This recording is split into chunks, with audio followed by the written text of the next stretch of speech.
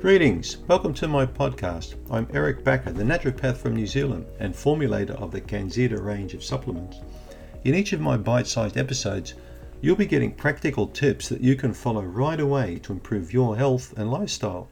So go ahead and binge listen.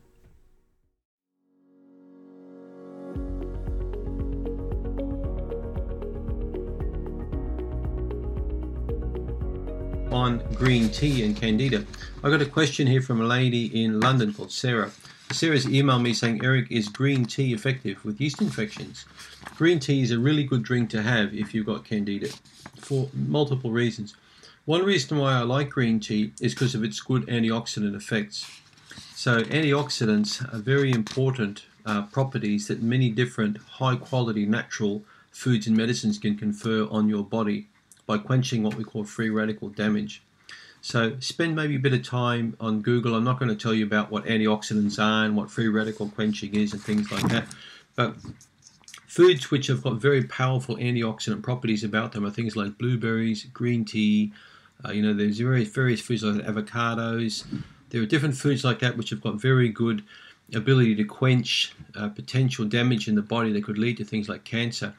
But green tea has got very powerful antioxidants in it called epigallans. Epigallon catechins, I think they are, ECGs. So these particular antioxidants have got very good ability to actually bust up biofilm in Candida. So there are various research papers I've been reading that these epigallans have a nice ability to actually bust up the existing biofilm of Candida and prevent biofilm really from happening. So there is some potential there for beneficial use of 1 to 2 cups of a good quality green tea per day when you've got a yeast infection. The best green tea to drink is the matcha tea, M-A-T-C-H-A, matcha tea. Dr. Joseph Mercola speaks about matcha tea as well. Matcha tea is a high quality Japanese green tea. It's almost like a bright emerald green color when you look at it. So I love green tea, particularly when I go out eating good quality Japanese food at a restaurant. I'll ask for a quality green tea. So green tea is a bit like wine. You've got the budget stuff. You've got the intermediate range, like $10 a bottle or something. And then you've got the top end. You've got the expensive wines and expensive green teas. So be prepared to pay a lot of money for a high quality green tea, particularly a matcha tea.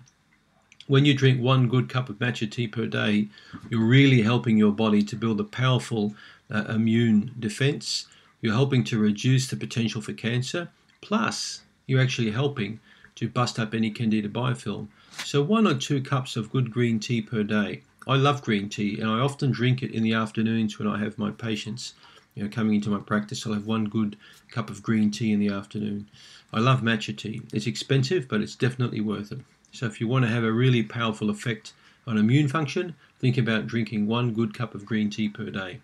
Thanks for tuning in.